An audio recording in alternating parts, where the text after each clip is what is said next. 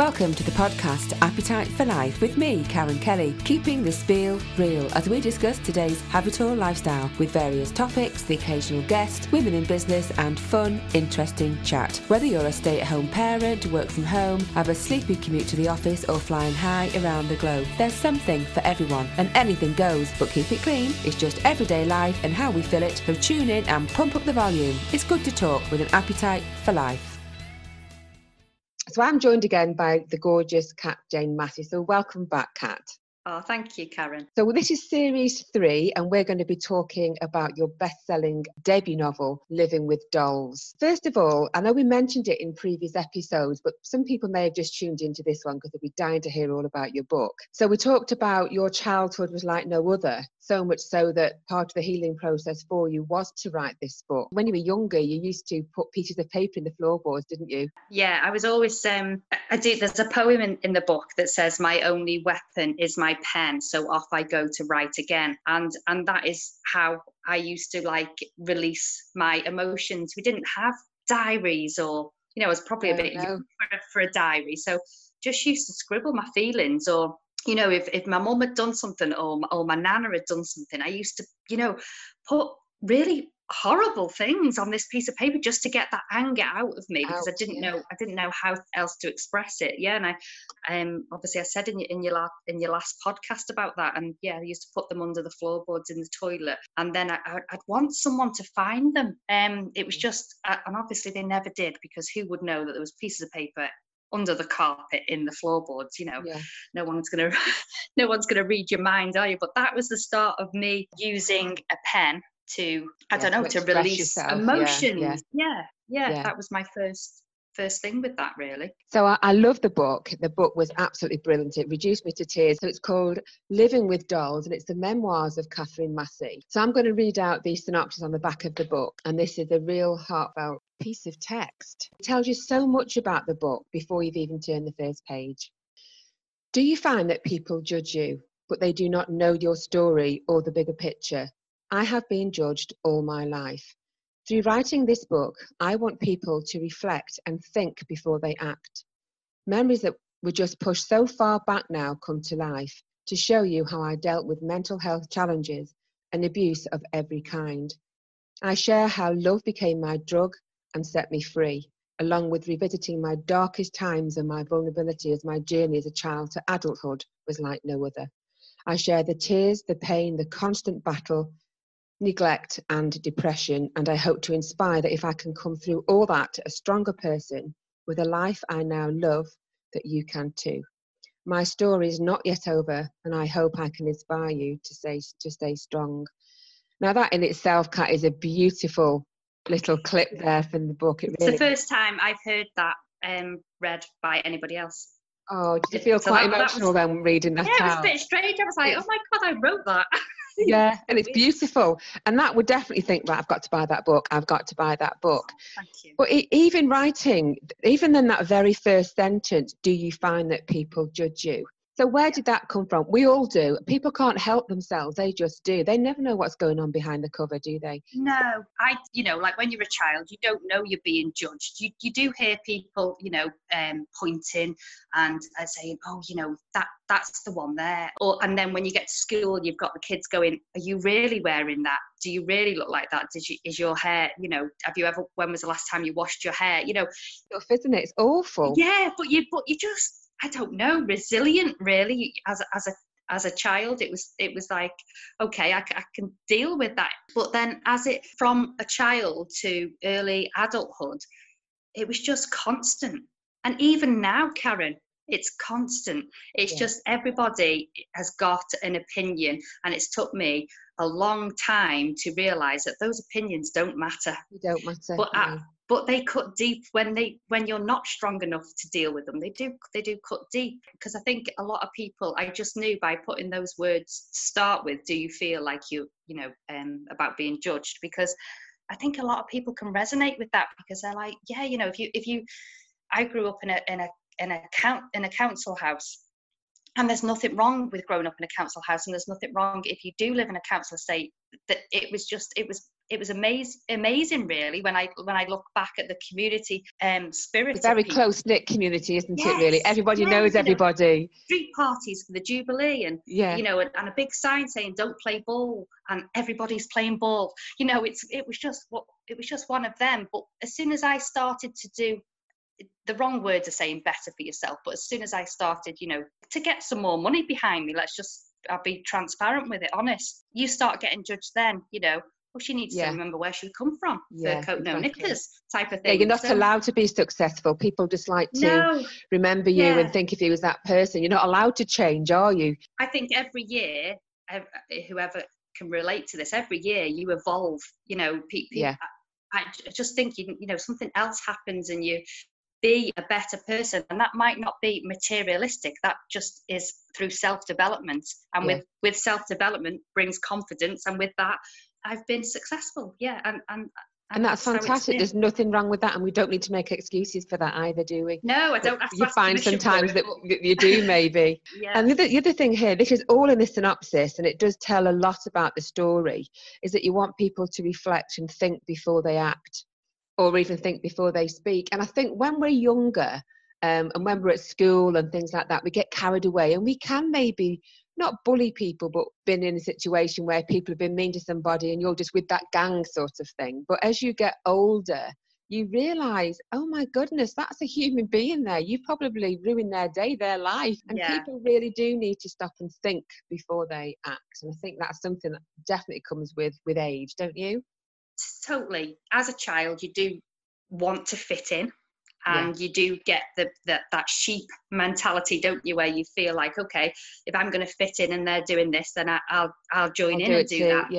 Yeah. Whether you agree with it or not, you just want to be part of that group, don't you? It does come with age, and then you start thinking, okay, that isn't right. That shouldn't be done. And definitely do think things like that do definitely come with age. So let's talk about the title, because like I say, we have had previous episodes, but not everybody may have tuned into those yet. So Living with Dolls. So let's talk about that. Where did the title come from? To be honest, it wasn't going to be called that. I'll tell you what it was going to be called. It was Life Laid Bare. That's what it was going to be called. Title. That's the next one. And that it was going to be called that because that's what my blog site was called. And I just thought, well, it just would come on, the honest blogger, Life Laid Bare. And I'd learned from the company who I went with to publish the book that I wasn't writing for the reader. So the title that I had chose, Life Laid Bare by Catherine Massey. Who is Catherine Massey? No, you know what I mean? Why would they want to know? So I needed to pick something that was quite significant to my memoirs, to my story. And they said, I don't know anybody that's lived with life-size dolls that your mother made. So, and I just said it, I know, Living with Dolls. And they went, there you go. There's your title. There it is, Living with Dolls. And I just felt it sounded a bit like a horror story.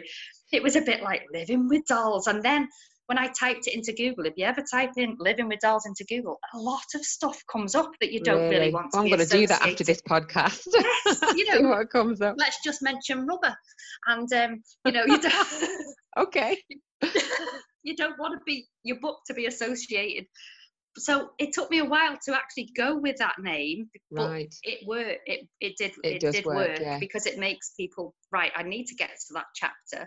What are these bloody dolls about? I need to get to that chapter of Living with Dolls. So that is, they say that they bullied me into it, but they didn't. I knew what they meant. It just took a bit of time for me to get used to, having that title, because it was a bit out there for me. So we've brushed on it slightly. We don't want to give too much away. So basically, you were living with dolls, life-size dolls. Yes, yeah. My mum was a very flamboyant lady, let's say, and I came home and she made life-size. When I say life-size dolls, the dad. I still say the dad. Was 6 foot. Wow. In full Victorian outfits, with hands, feet. And your mother made those outfits for these dolls, did she? Everything was made. Wow. Anything that she didn't make would have been from a charity shop. But Yeah, they were made. I just remember their faces because she actually made their faces up, so their actual face was made like, I describe it like when you put a stocking on your head. Yes. So imagine you putting a stocking on your Oh, head and yes, your face goes scary. all like, yeah, that's how I remember them, like that, all like pale, and I don't know. And but then she would put makeup on them, so the mum, she would have, it just looked like my mum really, but in an older Victorian style, red lipstick, pink blusher, Aunt Sally type of Yeah, pink yeah. blusher. Where's the gummidge Yeah, sort of thing? Yeah. I'm with yeah, you. with the wig on and and then obviously there was the child as well. Wow. So obviously I've got the book in front of me here. There's no images of the dolls though in the book, is there? There's no images because they are not here anymore. I did get offered the dolls because they were found in the attic of my old family home, but I just wasn't ready to bring these dolls to my house, to my No. home now, to show my children, and I regret that. And I wonder where they are now. I wonder where that family of 4 dolls is now. They're probably in the skip, aren't they? They've probably been birthed. I don't know. I do need to look back, though. I think you can do this in archives, can't you, with newspapers? Because my mum got into the newspapers with these dolls because she was working in an antiques shop, and she changed her name to Eileen D. I can mention my mum's name because she's unfortunately passed away, and yeah, and she was pictured with one of the dolls with her arm around it. So somewhere out there will be a picture of a doll, but not all of them. I don't know if there's any photos left in the family. I don't know, but yeah. I haven't got any. So did you have siblings then living with you at the time with those dolls as well? My brothers and sisters are all older than me. So I lived with one of my sisters, but she moved on shortly after. And then my dad, my youngest sibling is my dad, so he's like my half brother. So yeah. No, basically on my own. So my mum filled the home with these dolls. So we have a bigger family. Yeah. So without giving too much away, let's talk more about the book, because obviously after this podcast, I'm sure everybody will want to buy it. I think I read it in about 12 hours, something like that. It is one of those. Yeah, everyone said they've read it all in one sitting. In one stint, yeah. You're keeping your eyes open at night. You really don't want to go to bed, then you're waking up thinking, I want to read the book rather than go to work. It is definitely one of those. So, like I say, to people that have just tuned in, talk us through a little bit about your childhood and why you started writing it. We'll just kind of expand on that a little bit more. Yeah. So like I said to you, I've always wanted to journal stuff down, but I did, once I had my family and you start, you're running different businesses, I popped that to bed. Yeah. I didn't want to, it was easier, Karen, to say, to not talk about it. It was easier to not open up to people. It was easy. I never opened up to people. It was easier, when people say, "Oh, are you okay?" Yeah, I'm absolutely fine. We all hide behind those words. I'm fine. We're very good at it. Yeah, and that just made it really easy. And I think that's why people were quite shocked when they actually did read the book, to God, I've known you, what they thought a lifetime. How did I not know about any of this? Yeah. Because it's, what do they say? The saying, the saddest people carry the biggest smile. And that is so true. It is true. And that is how I found and how I coped with it. And I think that's why it shocked quite a lot of people to say, why have you never, told us anything like that? Because I didn't want woe me. I didn't want all that. I never wrote the book for that at all. I never wrote the book for any pity. I wrote the book, one, because I was going to crack up if I didn't get. So it was a healing process for you, wasn't it? Yeah. It was a healing process. Yeah, I just felt like I'd got to a stage. I knew my children. That was my biggest thing. My children. If you put something out there like a book, like you have, Karen, we're 5% of the population.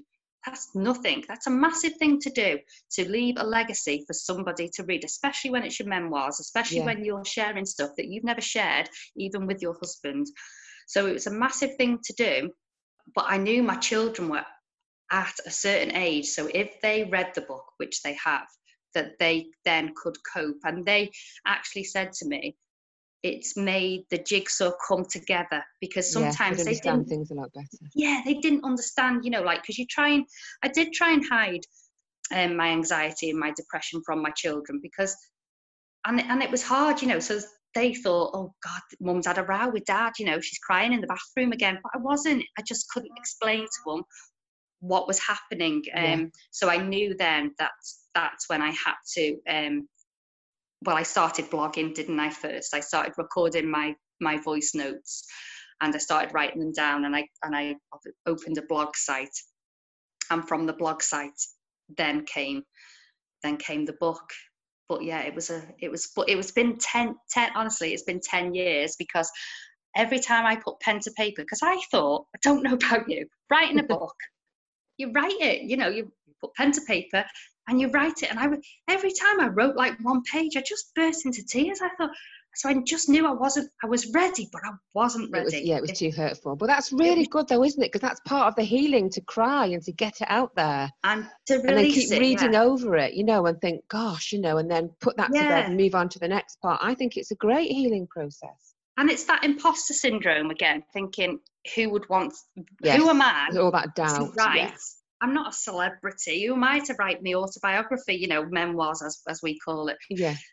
So that all set in, and so you put it to bed again, and you think, well, you've been judged all your life. Oh my God, I'm going to get so judged on this. And then you get your big girl pants on. You think, no, I'm doing it. I want to do it. And then you try and do it again, and you're like, oh God, I can't do this. And then obviously finance as well. It costs money to write a book. It does cost a lot of money. Yeah. So I would put, I would be the absolute pro in procrastination, because I would put, I need a new washing machine, or I can't do that because I need this new. And I would put every obstacle in the way. Yeah, definitely. It's too easy, isn't it? Yeah. And the reason why I actually made a thing to do it was, I started blogging. And when I published that first blog, the amount of messages and people I got in my inbox, I thought, God, if I'm helping this just by a snippet of what I've said, what would my book do? Exactly. And then I took myself out of the equation, and I realized then, okay, yeah, I'm not writing for me. I'm writing to inspire others to be seen and to be heard, and all that comes with it. Yeah. And I bet loads of people came forward, probably made contact, because it would have helped them heal as well, wouldn't it? Yeah. As soon as you start bringing your walls down and, your vulnerabilities, and writing the book, I was also blogging, but I was also vlogging. That sounds wrong. Very trendy. Video blogging, is it? Yeah. And and I would be I was a dog walker, so I'd be in my van, and when I had 5 minutes, I'd go live, and I'd say to people, I'm not having a great day, and I sometimes would cry on that vlog, and I just didn't realize how, by doing that, it was saying to people, oh my God, it's okay to cry. Yeah, it's okay not to be okay. And oh my God, she's got all her businesses, and she lives in a nice house, and we thought she was okay. And when I was telling people, well, actually, no, I have to work on myself every single day. And I took them through the journey with me. So I took them on a journey. And I would say that with anybody who's writing a book, especially if it's your memoirs, or take your readers with you before you even release that book, because one, they'll want the book obviously at the end, but they're living it with you, and they're so connected. Then when they actually read the book, all that comes together, doesn't it? And they've been on that journey with the author. So and it's so true. I mean, in our next episode, we're going to be talking about the Visibility Lounge, and one thing that comes up in that is telling your story, your business, through a story. And I think you do connect with people better. So loads of people can connect because of this story about your life. And people always think, well, I haven't got a story. And I say to them, everyone's got a story. Everybody's got a story. You're just thinking that no one will want to hear it. And that is so obviously I teach you grow through what you go through, and people are interested. You just, it's your mindset telling you that nobody is interested, but believe me, they are. They are, definitely. Just talking about putting pen to paper, did you literally do that, or did you type it? Did you write it down on paper? what happened was I'd had this 10 years back and forth. A video came onto Facebook of what do you call it? A dream catcher. Oh, a right, dream yeah. catcher, and I've got a dream catcher tattooed on my back. I'm quite a woo-woo person, so it took my eye. So I wanted to obviously watch very good marketing, because I obviously wanted to watch more. And it was actually a book company advertising that they could help you with your blueprint. Didn't know what blueprint was, so wanted to watch more. They were offering a free call, so I picked up the phone very nervously, and we had, God, I don't know, a 3-hour, I think they call it a discovery call, don't they? Something like that. And yeah, it was really, really, really emotional. And yeah, and that was it. I was writing a book, but if I didn't have that accountability of going with a company, it wouldn't have got done. And when I told them that I have more of a creative flow, I've always used my pen and paper, can I do it that way? And they said, of course you can. You'll be creating a lot more work for yourself. It is. It does take a lot longer. Yeah, but I couldn't sit. I never, type. No, I could type. It wasn't that I couldn't type. I just didn't have, I just would sit and just be blank. But if I had that fresh, white, crisp piece of paper and that pen, it would just flow. It would just absolutely flow. And then I could obviously pop it onto the thing, and then obviously we could have it spell checked and all that rigmarole that goes with it. You see, I tried that, but even many moons ago, I think because I'm from a typing background and I'm a really fast typist, that for me, I just want to get the words down that quick. I rush everything and I want to get the words down. So I would just be too slow and I wouldn't be able to read my scribble at the end of the day, you know. Did you find that when you were writing it? What have I written? I can't read my words. Did it print everyone that knows me, I've got quite a child, I've still got a childlike way of writing. So I write big and round. And I'm very clear and not very joined up. That's clear then. That's probably very good. Part of my because I'm slightly dyslexic. So So I when I write, I can read it back because it looks like a child. It looks, but in a good way. In a good way. It's not like a prescription off the doctor or something that you just think, what the hell is that? At all. Read that. Yeah, it's So I found it really. Yeah, it was twice as hard work, but I think I'm a visual learner, and I had to see that down on paper and then obviously sent it to them in a Word document, and they did the rest. So it was a bit strange. So was this an agency then? So obviously there's people out there, not only is this book going to help people who may have mental issues, it's also going to help people that might want to publish their own book. You know, you? So it wasn't self-published. You went through a publisher's, was it? That you got a contract with them. It's called Authors and Co. And a lady that I'd followed for quite a few years through a different business, and she'd just done another arm to her business, and this was it. So I was probably, I think, her third author. So she'd only just started off. You know, she's really established now, and she's got hundreds and hundreds of authors, but it was quite nice that we were going on this bit of a journey together. And she even says now today she's never ever had a phone call with a client like she had with me, even though people very memorable. That would it's funny, isn't it, for both of you though, you, because this was a great turning point for you as well, wasn't it? Yeah, it was. And I have got them to thank. So obviously they sort.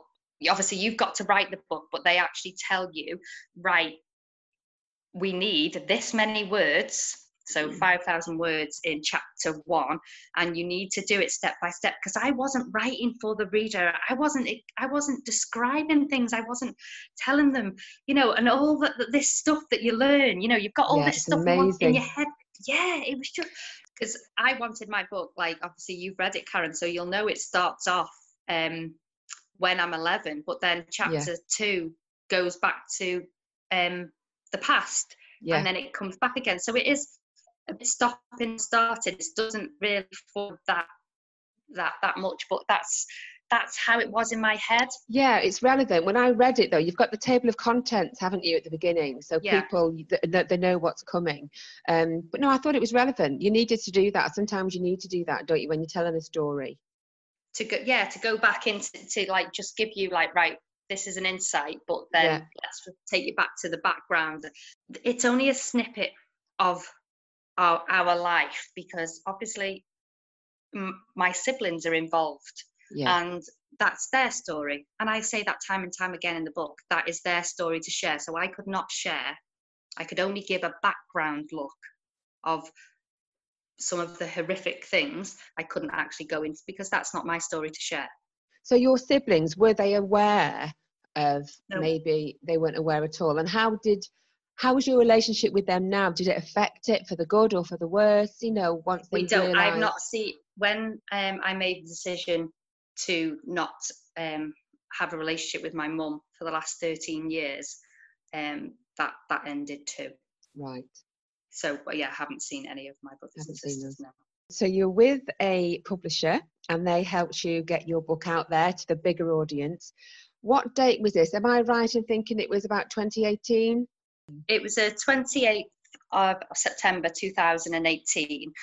And they ring you up the night before and they say, just to let you know, we haven't told you this before, but just to let you know that your book's been live for a week.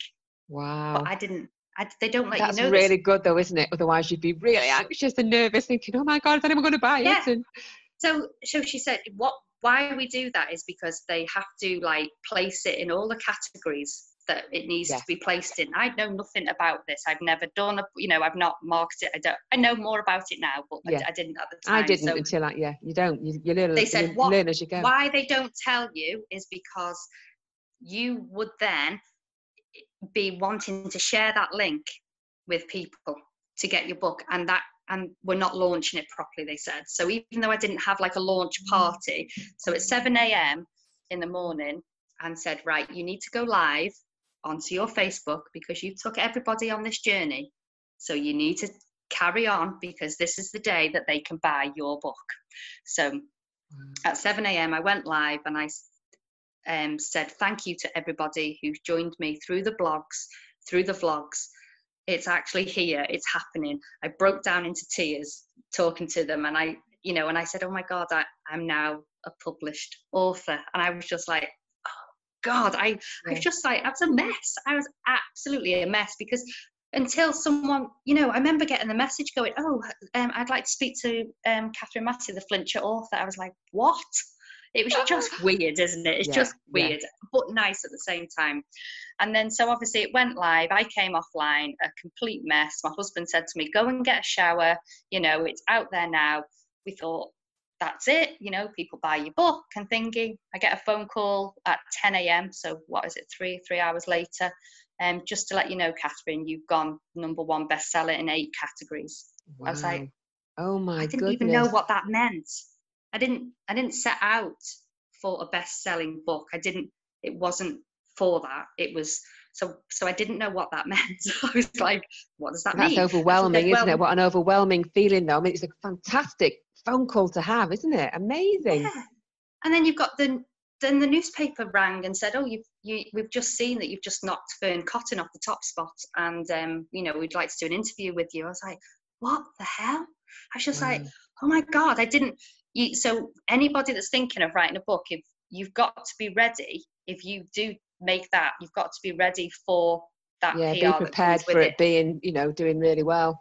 Yeah, I wasn't prepared, and I'll be honest with you, I wasn't prepared, and that is where the whole thing of being judged. I was like, well, I thought it would just be out there and kind of not forgotten about, but just so that's it. It's off my bucket list now. I've done it, but because it did so well, obviously I got press and I got stuff I turned down. But yeah, I got judged again, Karen. It was like I had all this positive and all these hundreds of people saying, oh, I've bought your book, and I bought your book. Then I had a small amount of negative. And that's what you home in on, isn't it? You can't help yourself. It's just human. We're just human that way. We like to be liked by everybody, but it's an impossible task. It's never going to happen. Yeah, and that's obviously I suffer with CHEM, which is obviously childhood emotional maltreatments, and that's one of the things is like you find it really hard for people to criticize you, because you've got, you've had to build up that self-worth about yourself anyway. So if someone says, like you say, or they don't like you, or they didn't like the book, or there was spelling mistakes or something like that, I was like, oh my God. I was like, unpublish it. And Abby was like, it doesn't matter. You can't have positive all the time. But I was like, well, I don't want it out there then. I just wasn't prepared at all. I think if it was a business book, if I was giving, so say, like, obviously talking about a business, and I was giving tips, and it was a bit like a mastermind and people were learning, and then people just went, well, that was rubbish. I'd take that.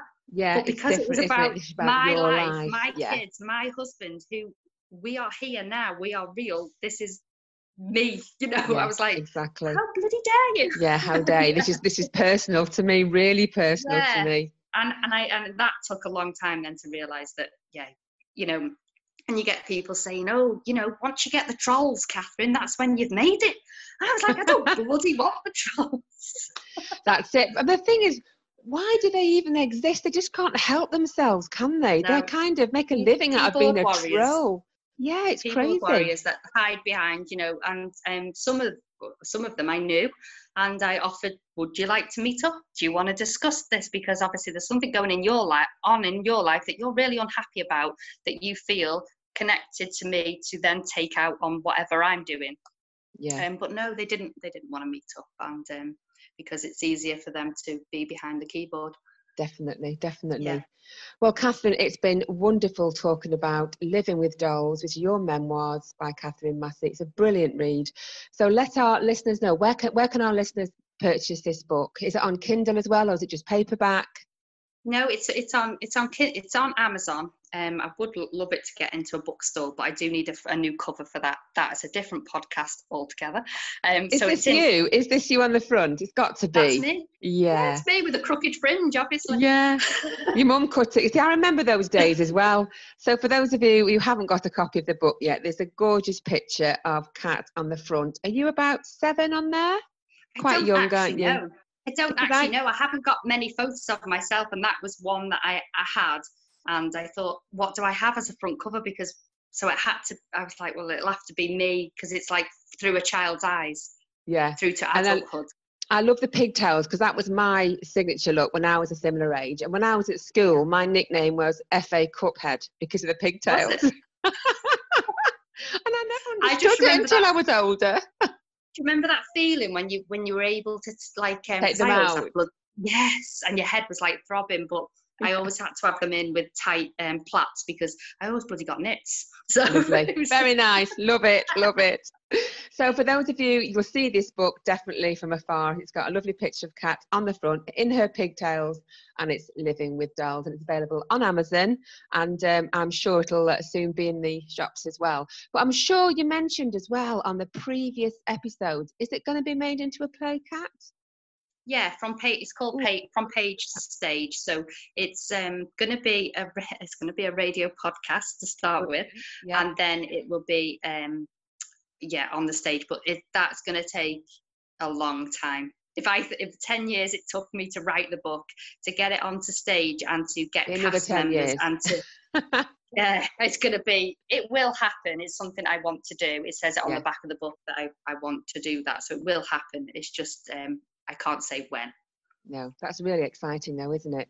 And again, how can we get in contact with you? Anyone that's listened today that might have had a similar childhood, that's desperate to maybe talk to you, listen to your blog and tune in, how can they get in contact with you? So there's a contact form on my website, and it's catherinemassey.co.uk. I'm on all social media platforms, so you can contact me. You can reach out to me any way there, but there is an actual contact form on the website. Fabulous. And as usual, it's been great talking to you, and I look forward to chatting in our next episode. Oh, thanks, Karen. You've been listening to An Appetite for Life with me, Karen Kelly, sponsored by Dane Bank Dental Practice, where happiness starts with a smile. If you have anything you wish to bring to my attention or discuss on this podcast, then please get in touch. You can email me, KarenLindaKelly@btinternet.com. It's good to talk with an appetite for life.